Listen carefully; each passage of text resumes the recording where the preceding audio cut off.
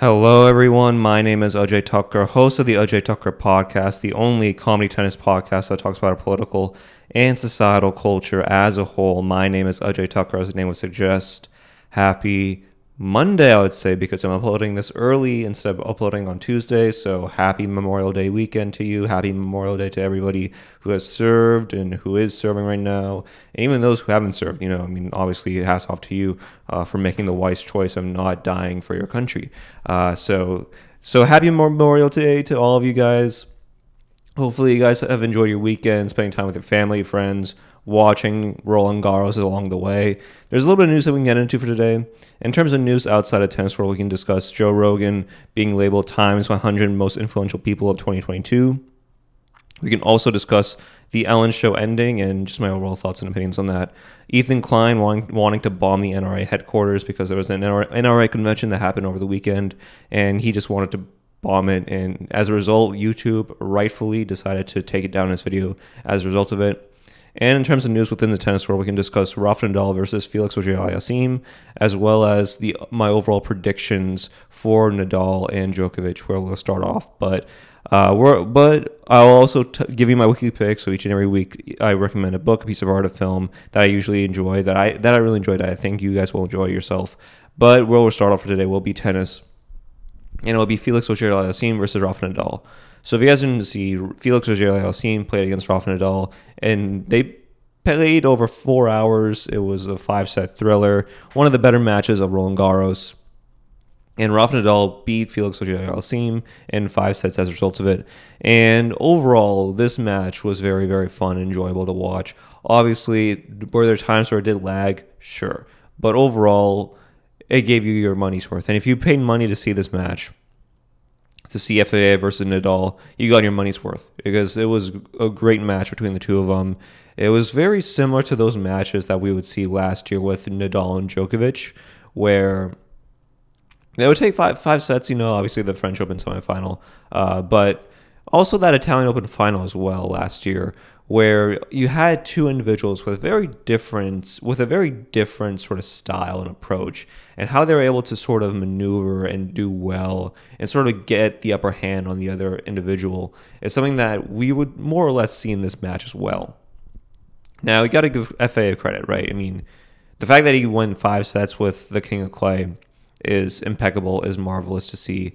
And overall, hopefully we're able to see more of that from FAA in the next few months to come, and in the next few years to come as well.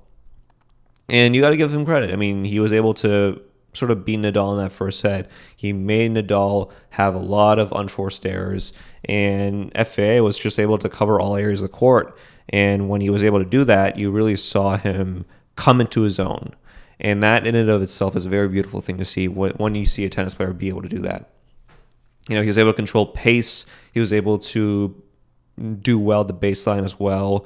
And net play was very, very important in this match. I feel like it goes unstated a lot of times, but playing well in the net in this match was extremely important, because whoever got to the net first, and more importantly, whoever was able to control the pace of the ball so that volleys, drop shots could go in their favor, whoever was able to do that the most would win this match. And in that first set, you got to give FAA's credit. You really do. He was able to beat Rafa Nadal at his own game in that first set. Now, obviously, things definitely did change in that second and third set. Things definitely did change. Rafa Nadal's unforced errors went down. I mean, I think he had around 3 or 4 unforced errors in total for sets 2 and 3. So he was able to change it up extremely well. And Rafa Nadal did what Rafa Nadal did best. He was able to get great shots and generate a lot of power from the baseline. There were times where his foot really wasn't an issue. Even in that first set, I will be honest with you, when I looked at him, he seemed a bit sort of off. There was a bit of a sluggishness feel to him.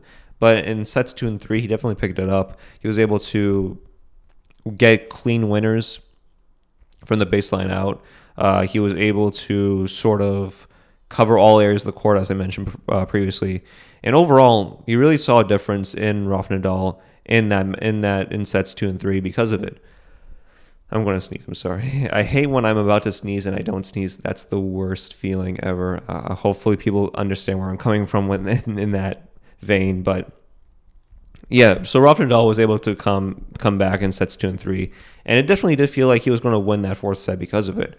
But there was a regression to his play. And I feel like when we discussed Nadal and Djokovic in this next match, we're going to have to discuss that as well.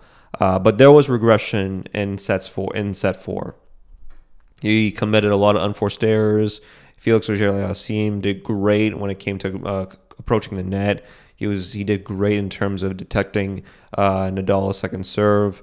It was a very, very different feel and vibe and approach than that of, say, sets 2 and 3.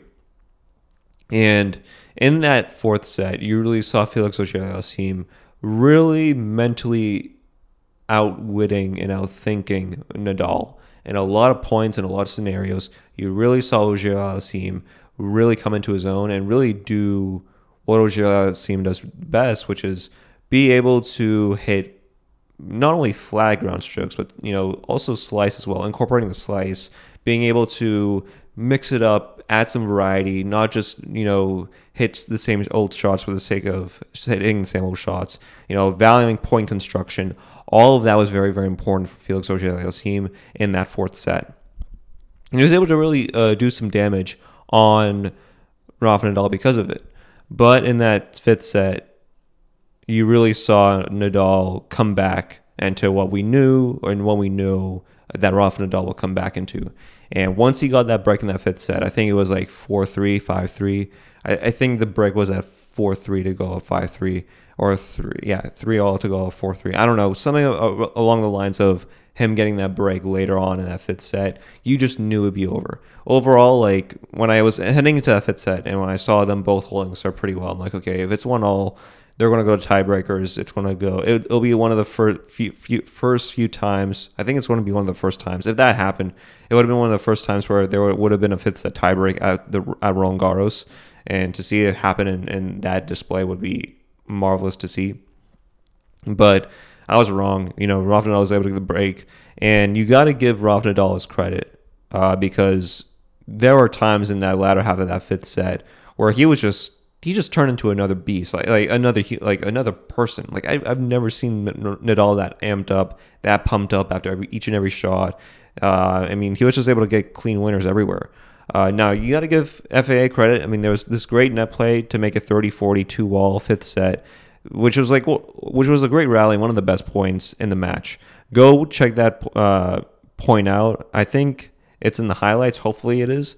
If it's not, I wouldn't be surprised because Roland Garros does a really, really bad job at showing the best plays in a match in a highlight reel. They pick the weirdest things to like highlight and to like make it as like the central part of a match. Like they'll take like a first serve being out and then a second serve being a let, and they'll put it in the highlight. I'm like, how is this a highlight? Like how? But that's just my 2 cents on the matter. So anyways, going back into this match, I really enjoyed watching this match. I really did. I thought it was very fun, enjoyable. Did I watch the entirety of this match? No. It was over 4 hours long. I'm on the East Coast. I'm on Eastern Standard Time. So when this match started, it was like 10 or 11, and I had things to do. But I came back and I watched it. I DVR'd it, and I was able to finish it, watch it, and overall, this was a very, very fun match to watch. Did we know that Nadal would win heading into this match? Yes, but the fact that FAA was able to make it more competitive and really outwit Nadal in a lot of ways, I think we'll see more or less of that in the next match with Djokovic and Nadal. So that leads into my next discussion here, where do I think Nadal and Djokovic will be an interesting match, and what are my predictions heading to this match?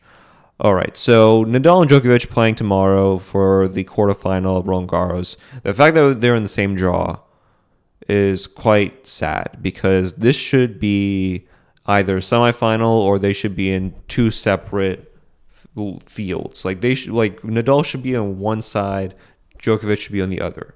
The fact that they're still in the same quadrant, that they're still in the same draw, and then they have to face each other before the final. I feel like it's not giving the people their money's due.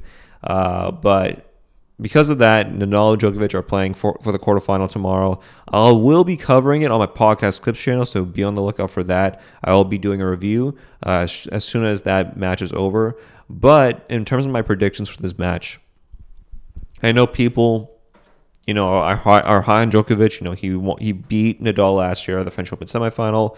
He beat him again before that at the Italian Open final. He won the French Open. He's the defending French Open champion from last year. And I know there's a lot of high hopes for Djokovic. And I think Djokovic has a very good... I mean, honestly, it's a toss-up. It's a pick 'em up. It's a pick 'em. So it doesn't matter who you're picking, because at the end of the day, like, they're both equally strength. I think the betting odds are like at even. Like, they're both... are favored to win, so it doesn't matter. Like, it truly, you're not in the wrong depending on who you pick. But for me, in terms of my prediction, I think Nadal will win against Djokovic. I think the idea that Djokovic will win 3 times against Nadal at Roland Garros, I feel like that's a little too far-fetched. I think Nadal is just so dynamic on clay. And I know that he has foot injuries. I know he hasn't been the same individual. I mean, relatively speaking, this clay season compared to previous clay seasons. But I do think that Nadal will beat Djokovic. I mean, obviously, Djokovic is still one of the best to ever do it. Full disclosure here. Obviously, you're not going to hear me complain. But I do think that Nadal will beat Djokovic. And I do think that this will be the most competitive, most difficult match that Nadal will have in this tournament run. And I think this will be a good 5-set match with several tiebreakers and probably his 5th set tiebreaker as well. I really do think that. I mean, it's hard to figure out the numbers, because it's I don't know, like 3-6, 6-3, 6-4, 7-6, 7-6. I don't want to do that. That's a little too I don't know. It's a little too specific, and you're just bound to be wrong because of those numbers and those estimates. But I do think Nadal will beat Djokovic. And I think when you see Nadal, when you see his banana shots, when you see his ability to be aggressive at the baseline, but also do well at the net as well, I think that's a lot. Those skills that Nadal has is something that Djokovic really hasn't seen so far in the French Open this year. And when you think of that, and when you think of the overall duels and battles that both these individuals have on various surfaces, not just on clay, I think that you'll more or less see that from Nadal with Djokovic. Now, in terms of Djokovic's side, I think he'll do what Djokovic does best, which is be an all-around, all-court player, do well at the baseline, but be very sort of counterpuncher-esque on the baseline. I think you'll see him play more tactically than, say, Nadal.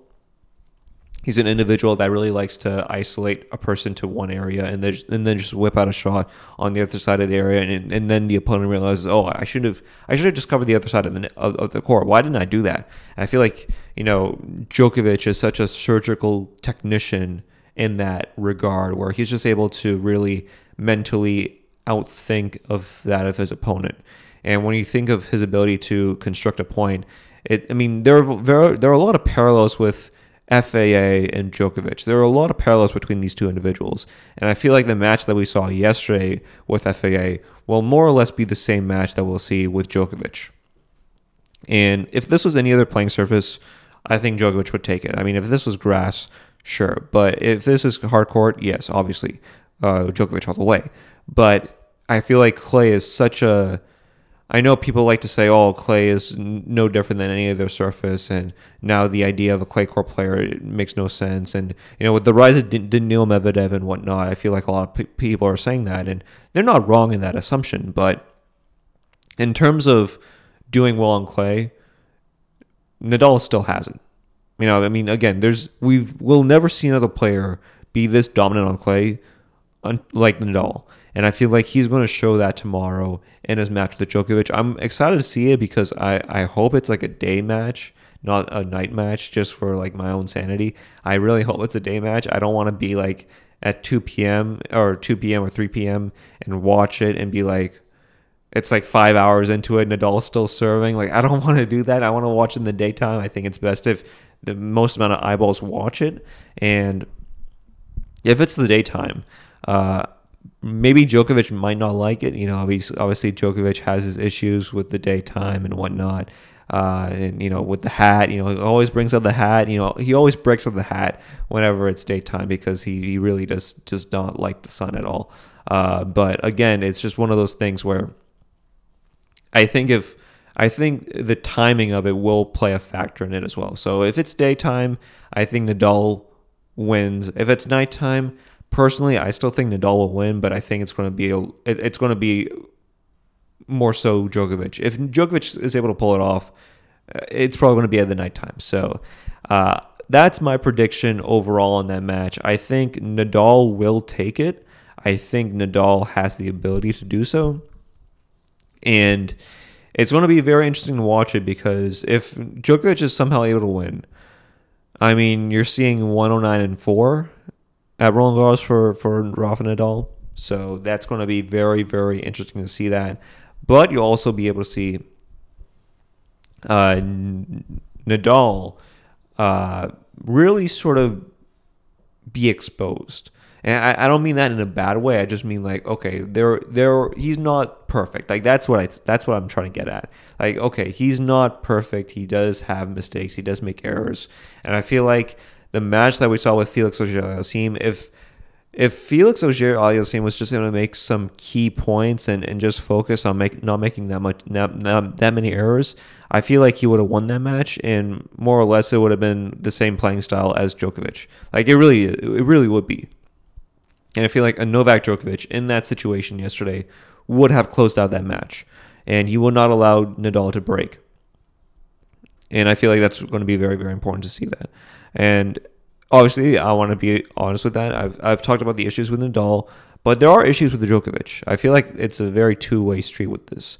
Djokovic also has issues in terms of being able to clock in his second serve. I mean, we've seen it last tournament at Madrid Open, where his first serve and second serve, there was a vast separation between the velocity in terms of the power generated in terms of his first serve and second serve. There are times where, he will, I wouldn't say do moon balls, but I mean, what else can I say? I mean, there are times where he'll purposely do moon balls to sort of, in my opinion, kind of push, maybe not so much push, but, push his opponent to make errors. And I feel like that will not go in his direction if he does that, right? Like it's one thing to do it against Carlos Alcaraz because he's like new to the tour. He's like 19 years old. He's still making mistakes and whatnot. So it may work against Carlos Alcaraz, but against Nadal, no, he's going to eat you out. Like you can't just do moon balls against Nadal. It's not going to work out. He's going to eat you alive. He's going to generate a lot of power. He's going to do a lot of topspin. He's going to find ways to hit crazy banana shots. You can't just do moon balls against Nadal. He's going to detect that easily and early on, and it's going to be a nightmare for you. So I feel like Djokovic still has issues with that. I mean, I feel like whenever he does play against somebody more competitive, he sort of does slow it down a bit more as opposed to other players. So if he does that, it's not going to go well. For me, what I would suggest Djokovic to do, and this is coming from a very accomplished tennis player, but I feel like in his regard, in his instance, I feel like hitting flat ground strokes are the key. And being able to make Nadal isolate himself to just one area and not allowing him to cover all areas of the court is something that's very, very important. And I feel like if he's able to incorporate the drop shot a little bit more and, get Nadal to just be isolated, as I've said previously, I feel like that's a surefire way into him being able to win this match. So I feel like those are the keys to the game. I know I sort of broke it down more into detail than I should have done, but I feel like that is something that both of these players need to take into account. Otherwise, we'll see a very sort of sloppy match if that's not the case. And that's not going to be the case whatsoever. I really don't think that's the case. So Nadal, Djokovic, grab your popcorn. This is going to be one of the more interesting matches, one of the best matches of this year That's what I'm projecting it to be. Honestly, last year the French Open semifinal was considered one of the best of the year. Honestly, like I'm on the fringe as to whether or not it's my favorite. Personally, I still like the Italian Open final between the two of them, but still, that match was one of the best of that year, and this match will surely not disappoint you either. So overall, those are my thoughts and opinions on the matter on this match. I'm excited. I really am. I can't wait for it. I really can't. And obviously, Zverev and Alcaraz are playing tomorrow, so that'll be a nice straight set victory for Alcaraz. But I'm kidding. But I do think he'll win the straight sets. That's not what I'm kidding about. So, anyways, that's my tennis discussion for you today. Hopefully, you guys enjoyed.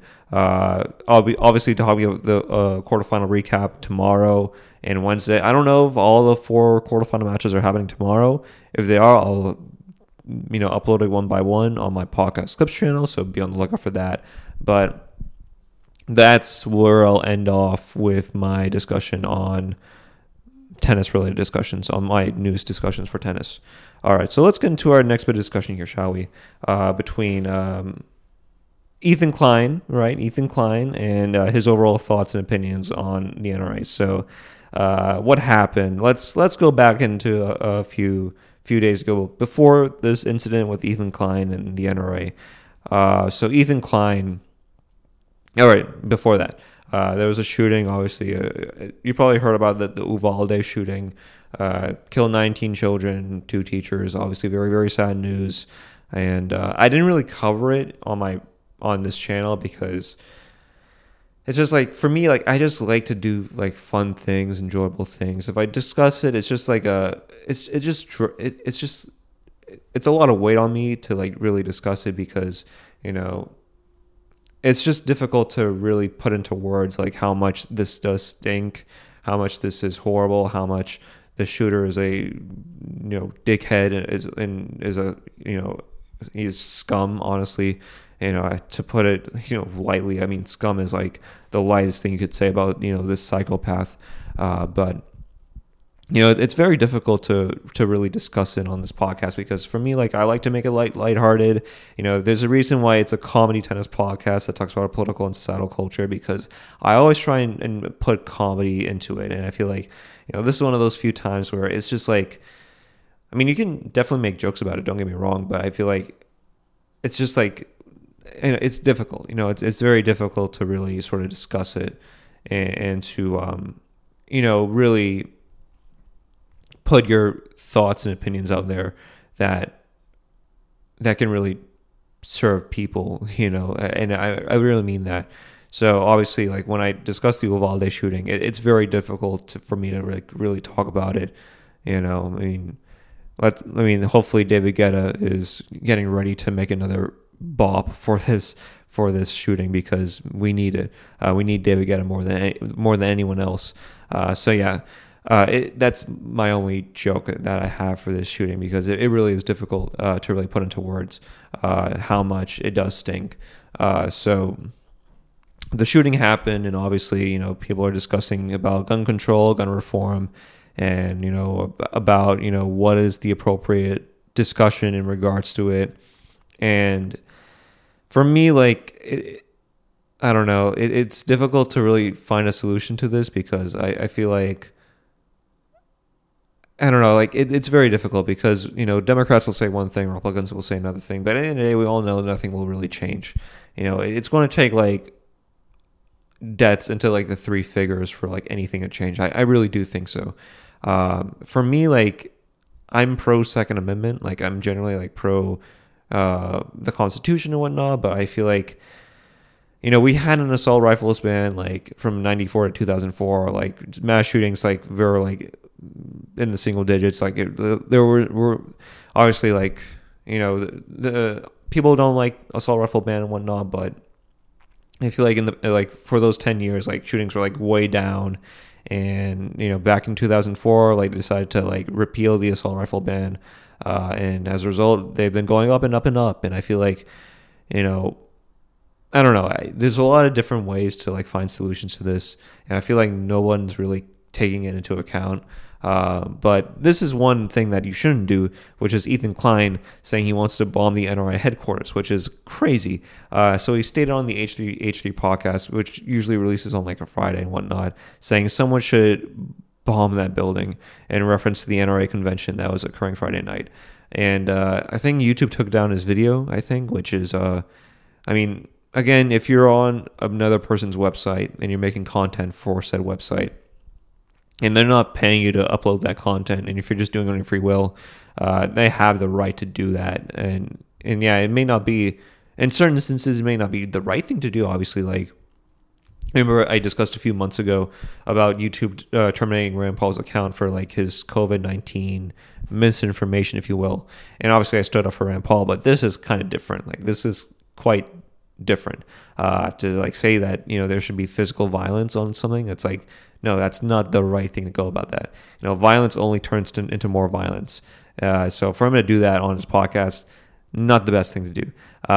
So that's overall my thing with the Ethan Klein situation. I tried to look more into it. Like, okay, there has to be something more to this. He didn't say this out of the blue. Like, there must be some context to it. I know, like, from when I discuss this on my podcast, I want to have some sort of nuanced take on it. I want to make sure that I hear his side of the story. I want to make sure that I don't just openly hate on Ethan Klein for the sake of hating on Ethan Klein. And I want to, like, give him the benefit of the doubt here. But when I heard it, I'm like, oh no, he just basically just said that like aloofly. Like, he just said that out of the blue. So yeah, this is dumb. Like, the fact that he just said this on the podcast is quite dumb. And honestly, like, this should not be said at all. Like, I don't know. Again, like, I'm not the kind of guy that will go to protests and whatnot. I'm not. But if you are going to a protest, don't say this. This is a little too much. This is not what gets people on the other side to support you.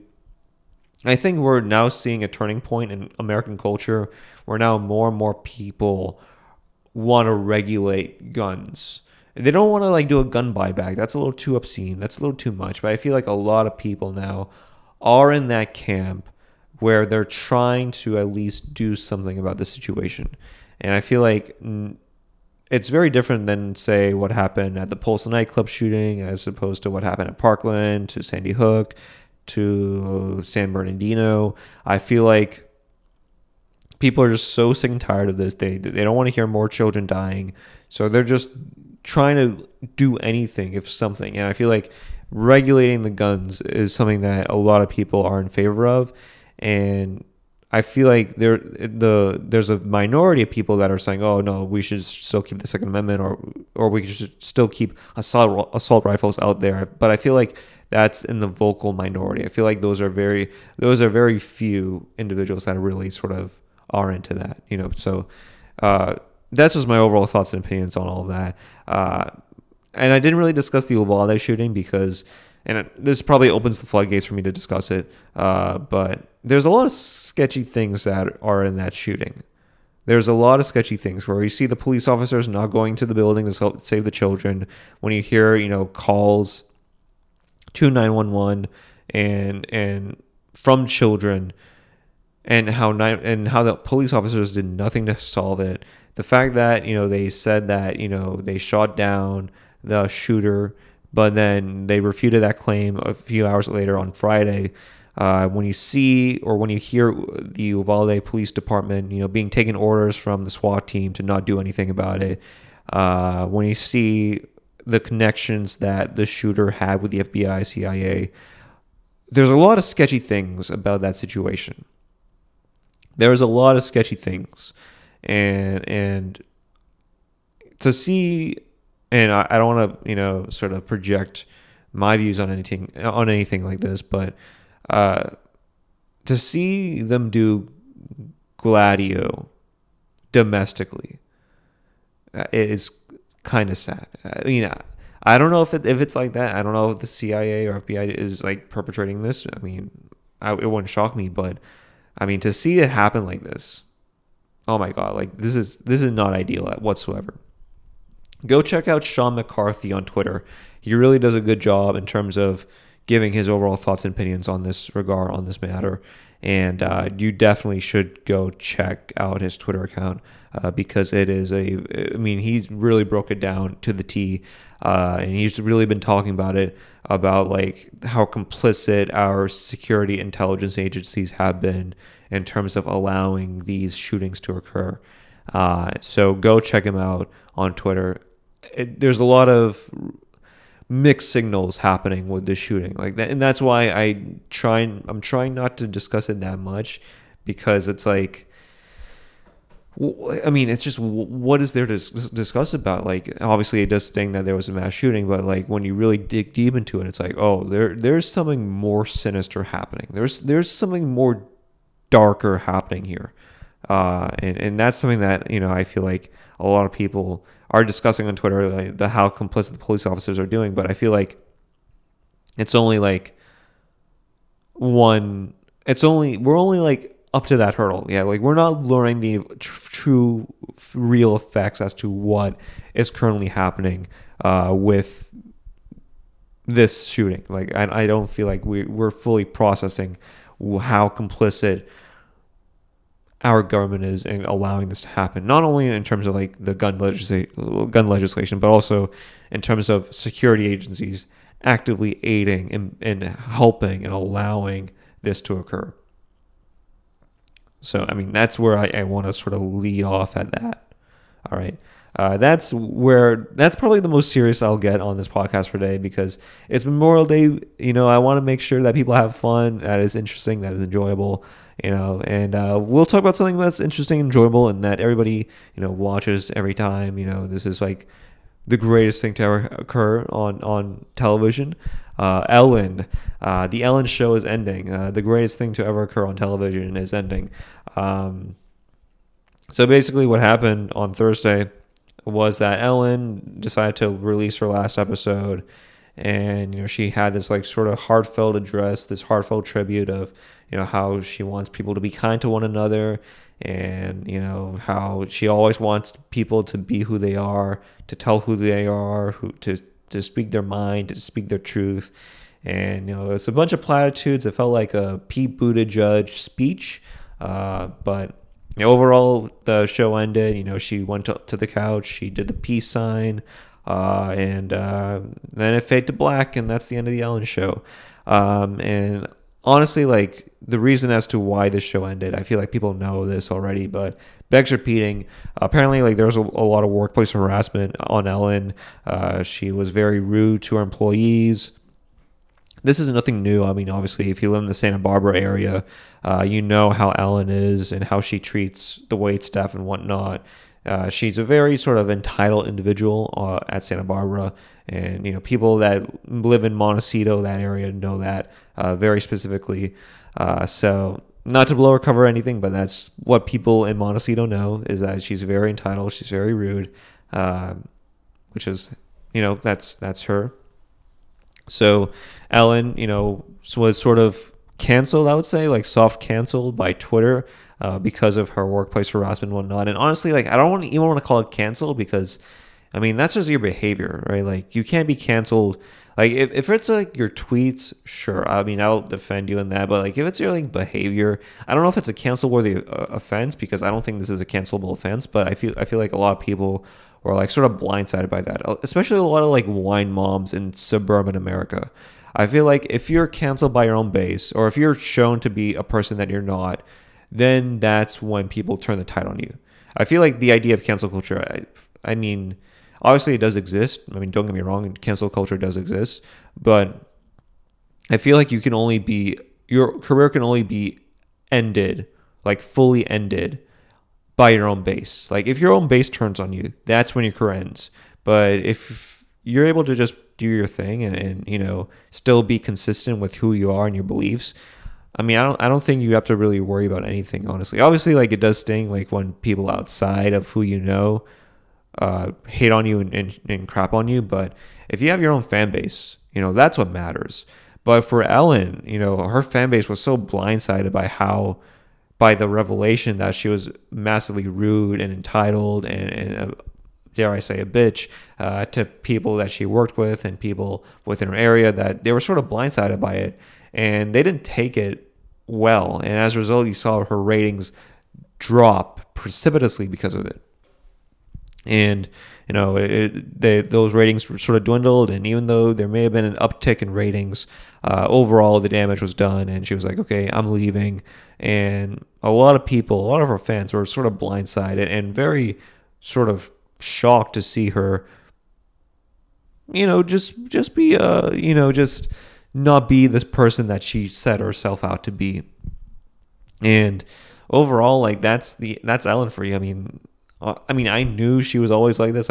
Anybody who acts like they're all pious and whole on television usually has some demons that they're trying to hide back. Like, anybody who's upwards and like talkative, like maybe not so much talkative, but sort of like friendly and like energetic and sort of always smiling. I always look at that person like, okay, there's something wrong with that individual. There's something up with that individual. Like, I see that with James Corden right now. Like, there's something up with him. There really is. And I really do not like James Corden. And I wouldn't be shocked if, he also treats people badly like Ellen. I really wouldn't. So overall, that's Ellen for you.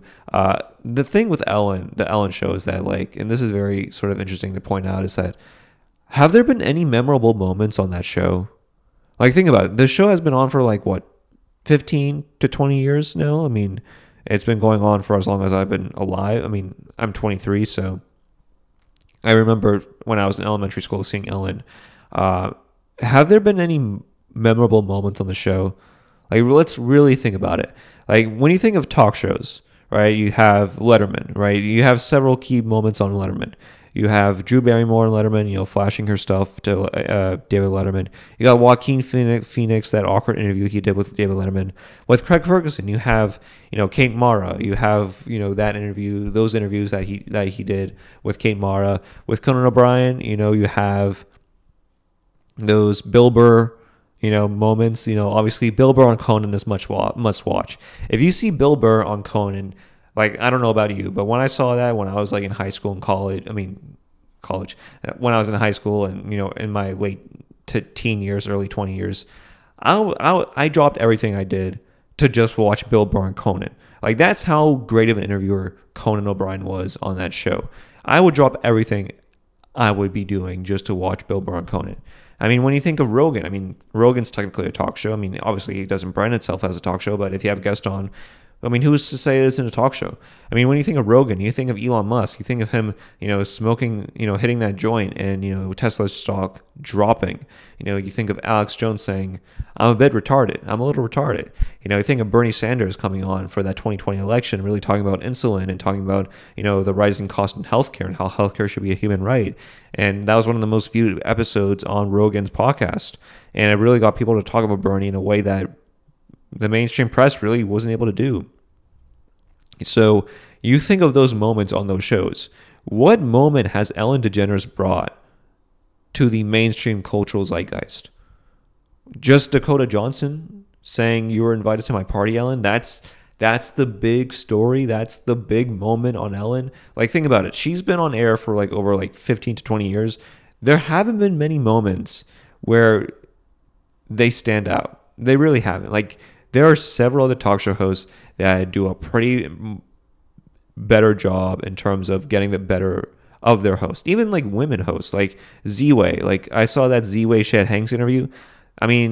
Say what you want about Z-Way, but that was a home run out of the park. That really was a really good interview. And, I feel like I talked about Z-Way a few months ago, and I was like, this show stinks. But I feel like after seeing her for quite some time now on TikTok and Twitter and whatnot on YouTube, I feel like she's in on the joke. I feel like it's so absurd now where she's just in on the joke. She's like, yeah, this is dumb. I'm just doing this because I know this gets people from Williamsburg talking, but I know this is all dumb. This is all a fad. I'm just doing a bit like Eric Andre or Tom Green, but in a way sort of sanitized way where, I sort of poke at people's wokeness and whatnot and do it for the trends of social media. So I feel like Z-Way, I know I sort of went after. I wouldn't say went after her, but I sort of critiqued her a few months ago. But now I feel like after watching the show and sort of being accustomed to hearing about it, I'm like, okay, like this show is kind of good. I don't like it. I don't love it, but I know why people understand it and I know why people enjoy it. I feel like that's a very important caveat that I put in there. So I feel like in that regard, I mean, Z-Way has done a great, honestly, I would say has done a better job in terms of getting guests on her show to like really open up. I mean, what has Ellen really done in terms of pop culture? Like, let's think about it. Like, what moment? I mean, maybe the Vegas shooter, which was obviously like fishy. Like that was a very fishy interview. Like that was like one of the most awkward interviews I ever saw on the show, and because that was one of the few interviews I actually watched on the show. But when I saw that, I'm like, okay, this is like when I talked about the FBI and CIA being complicit in some shootings. Like, look no further than that. Like, that's a kind of sketchy one to see. Like, I'm not gonna like say that it was like fully them, because who am I to say that? But that's kind of sketchy. Like, read up on that shooting, you'll realize that this is kind of sketch. But yeah, overall, Ellen, like I just don't get it. Like, I don't get Ellen. Like, I don't. I mean, I liked her old stand-up. I mean, her old stand-up is pretty good. I'm not gonna lie. Very sort of Jim Gaffigan-esque, very sort of clean. But I just don't. I don't get it. I don't. I want to get it. I want to get the show. I just don't. I know it's for like suburban moms, for housewives. I know that's what the show's geared for. But I'm like, okay, if it's geared for that, I'm sure there's some episodes that I might enjoy. But it's like, no, like this is so sanitized. It's so sterile. It's so light and shiny. It's so much and it offers so little in terms of substance. I just can't. I'm sorry. It's not a show that I particularly, find interest in, and it's ending. So hallelujah, I suppose. But overall, it's like, what is there for Ellen right now? Like, really, like what has that show really done? Like, I can't remember anything. Like, maybe two moments, like the Vegas shooter and Dakota Johnson. But like, have there been any memorable discussions on that show? Like, leave a comment down below. Like, can you remember any, like, at all? Like, was that show just like an inside job? Like what was that? What was about that show that made it so special? I don't know. Leave a comment down below. We'll see what happens. Anyways, let's get into our next bit of discussion here. Joe Rogan is labeled Time's 100 most influential people of 2022. This was a very, very interesting thing that I saw. So Time Magazine released their 100 most influential people. Some people were like Zendaya. Other people were Joe Rogan. And Joe Rogan was billed under the leader section. And under the leader section, Vladimir Zelensky was on it. So the Ukraine president, Ukraine prime minister, Vladimir Putin, Ron DeSantis, and Joe Biden were a few notable names that were on that leader section. And accompanying them was Joe Rogan. So this is from Kara Swisher, the New York Times. She wrote for Joe Rogan. And this is a very, very interesting thing that I saw. I'm probably the very last person you might pick to assess the power and meaning of Joe Rogan. While we both do long podcasts, we're quite different in terms of origins. Journalist versus comic. Tone, persistently tough versus indefatigably curious and content. Just the facts versus just asking questions, including to obvious charlatans. But that's really the point of podcasting. Part of a fresh and new media landscape where there are no questions that Rogan has pioneered and plowed the fields like no other. To say he is big is an understatement. His Joe Rogan Experience video podcast averages 11 million people with a huge and loyal fan base that skews heavily young and male. That's earned him a fortune, including the $200 million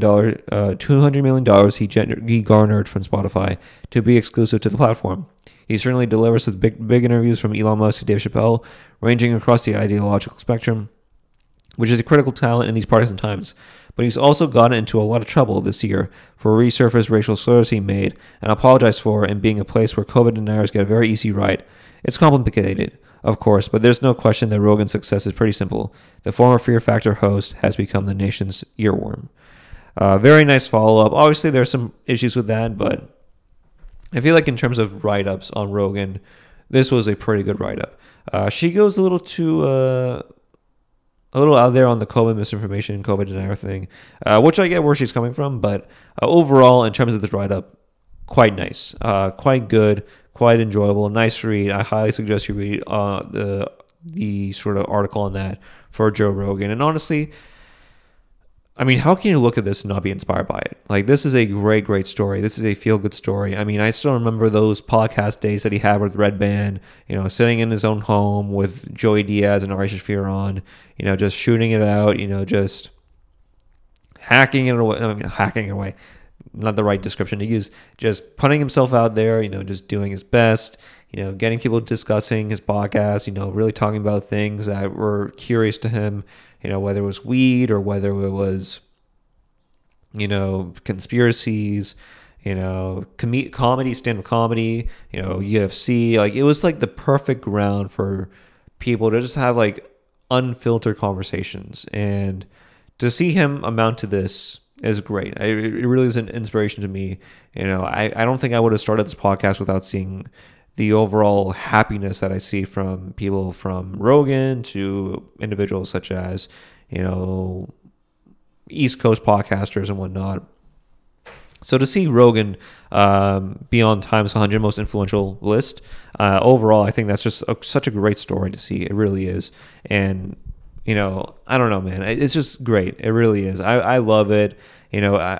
For me, like, I don't have hate or like jealousy when I see other people succeed. Like I want to see other people succeed. Like that's my bread and butter. I love it when I see people that I know. I don't know Rogan. I've never met Rogan, but I love seeing people that I know have been doing it for so long, for such a good amount of time, finally get the fruits of their labor and to finally get the recognition they deserve. Because this thing is a breath of fresh air for Rogan. I mean, think about the amount of times he's been canceled by Twitter.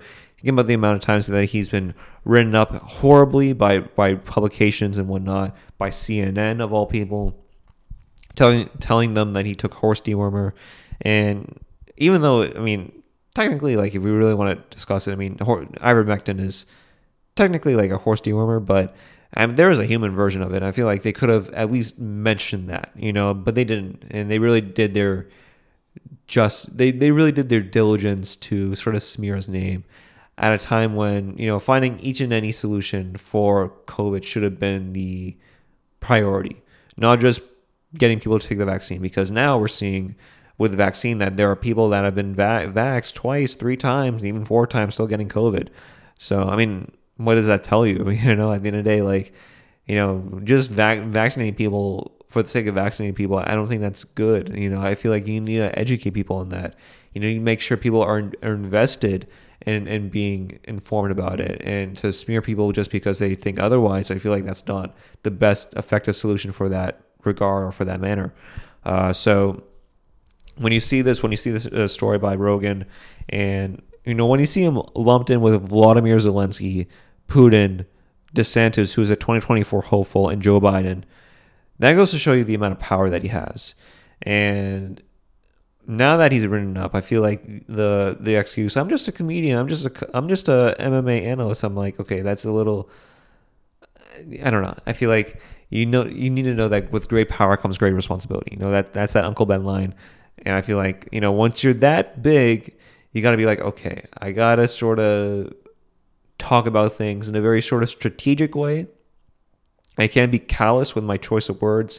I got to be more, I wouldn't say sensitive, but I had to be on my P's and Q's. And I feel like Rogan is in that space right now where he's testing the waters. He's waiting the waters out. And that doesn't mean he can't say what he wants to say, but I do feel like now that he's being lumped in with Vladimir Zelensky, Putin, DeSantis, and Biden, it does give his opposition ammo. It really does. To be like, see, since he's lumped in with all these people, now he's got to, say this and say that and say, and, the whole 9 yards. And I feel like for him, because of the fact that he's a comedian, I feel like you should only view it in that regard. Like, he did not sign up to be the biggest podcaster in the world. He did not sign up to be one of the biggest comedians in the world.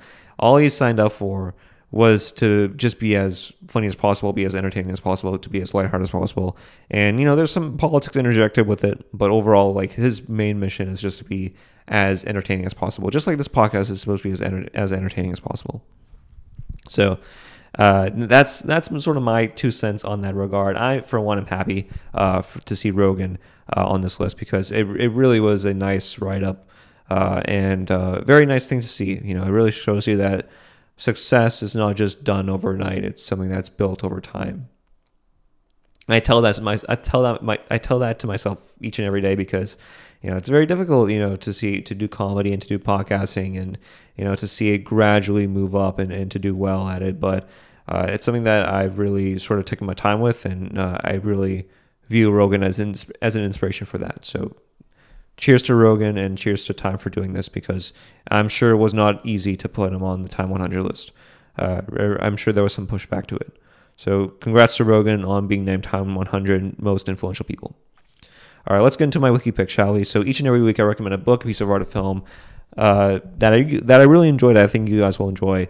This week I'll be recommending Joseph Kosinski's Top Gun Maverick. This is a very popcorn-esque film. This is a very sort of box office flick movie. So go watch it. It's Memorial Day weekend. You know, go see it. The film is about Captain Pete Maverick Mitchell, Tom Cruise, who is on the last legs of being a Navy pilot, as he teaches a new group of pilots for this extremely difficult mission, and trials and tribulations follow because of it. And the film stars Tom Cruise, but also stars Miles Teller, who plays one of his students, and the child of a person that basically was dead because of Tom Cruise and because of Tom Cruise's character. So this is a very good film, a very box office flick movie. I really enjoyed it. I mean, there's really not much of a plot to it. I basically just gave you the plot right there. So it's very easy to follow. It's not Tenet, you know, it's not, you know, Primer, you know, it's very sort of simple, straightforward, you know, it's a very sort of popcorn movie. Go watch it, go see it. It's pure fun. When I saw him, there's a scene where Miles Teller's at a bar and he starts playing piano. And when I watched that, I was like, where was this during La La Land? Right? Like, where was this during La La Land? Because apparently, like, Miles Teller was, he was originally scheduled to play, you know, Ryan Gosling's character in La La Land, and things didn't fall into place. And, you know, as a result of it, Ryan Gosling decided to get the role. And, you know, La La Land was considered one of the best films of 2017, 2016, 2017. And Miles Teller could have been in it, you know, and unfortunately he wasn't in it. Miles Teller, really good actor. Obviously, I feel like this movie doesn't do, I mean, obviously it's very sort of style-esque. I'd say they very much value style. I mean, all the effects are practical. Like most of this were practical effects. Very little to none of it was CGI. So that just goes to show you just how ballsy Tom Cruise is, but also just how ballsy the cast and crew is as well to allow this to happen, especially during a time when COVID was like running amok. So, I mean, obviously, going back into the actor discussion, nobody really wows you with the acting. Like, nobody really wows you with the acting. But Miles Teller is a really good actor. I mean, go watch Whiplash. That's like one of my favorite films to watch. Go watch Whiplash. Go watch other movies that Miles Teller's in, because he's a very, very underrated actor. And he should have played Elvis, not Austin Butler, but Miles Teller. So go watch Top Gun Maverick. It's very good. Jennifer Connelly's in it as well. I feel like people don't give Jennifer Connelly her credit as an actor. She's very, very talented. But yeah, Top Gun Maverick, go watch it, go see it. It's very popcorn-esque. It's a popcorn flick, so go watch it on the big screen. It doesn't make any sense to watch Top Gun Maverick on like your iPhone. Like it really doesn't make any sense to do that. So go watch it, go check it out. It's a link in the description box below for the trailer, and hopefully you guys enjoy it, because it's a very, very, very, very interesting movie to watch. Very, very fun to watch as well. So yeah, that's my wiki pick for you guys today. Guys, thank you so much for watching. Thank you so much for listening. Make sure you guys like, subscribe, and click the bell icon for notifications down below. Make sure you subscribe to both my podcast channel, my podcast clips channel. Make sure you follow me on my Instagram and Twitter at Ajay Thakkar, AJayThakkar _ the end for both my Instagram and Twitter. And before I leave you off, I want to say I don't know if I'll be uploading a video on my podcast channel on Thursday, because of the quarterfinal recap and semifinal recap. I don't think it'll be good for me to upload that, because, you know, things age like milk. When you talk about tennis, and if you talk about it a day late, there are already new matches happening. And I feel like the retention rate for people to be invested in old matches is very, very low. So I don't think I'll be uploading a video on my podcast channel besides this video. So be on the lookout for my quarterfinal recap, my semifinal recap, and for my final recap. I will be recapping each and every match. I promise. This one, I sincerely promise. Some will be short, some will be actually in-depth analysis. But overall, go check out my podcast clips channel for those videos. I highly suggest you do. Other than that, make sure you rate and review on iTunes and Spotify. I know Spotify has a new feature where you can now rate and review sort of podcasts and whatnot. And last but not least, make sure you spread the word on WhatsApp and through your text exchange. I feel like spreading things word of mouth is very, very important. It gets us to create a very active community, a community that fosters discussions and talking things out and hashing things out. And I feel like it's so rare nowadays to really have that in today's society. So let's create a community, spread it through your WhatsApp, spread it to at least one person, that may enjoy tennis, that may enjoy things that are happening, in our political societal realm, whatever it is. And that's about it for you guys today. Leave a comment on any of these topics, whether it's Nadal, Djokovic, FA Nadal, Rogan being labeled Time 100 most influential people, Ellen's show ending, Ethan Klein wanting to bomb NRA headquarters. Any of these discussions, any of these topics, leave a comment down below. And that's about it for me today. So guys, thank you so much for watching. Thank you so much for listening. I'll see you guys on my podcast clip channel, recapping the quarterfinals, semifinals, and finals. All right, guys. Peace. See y'all.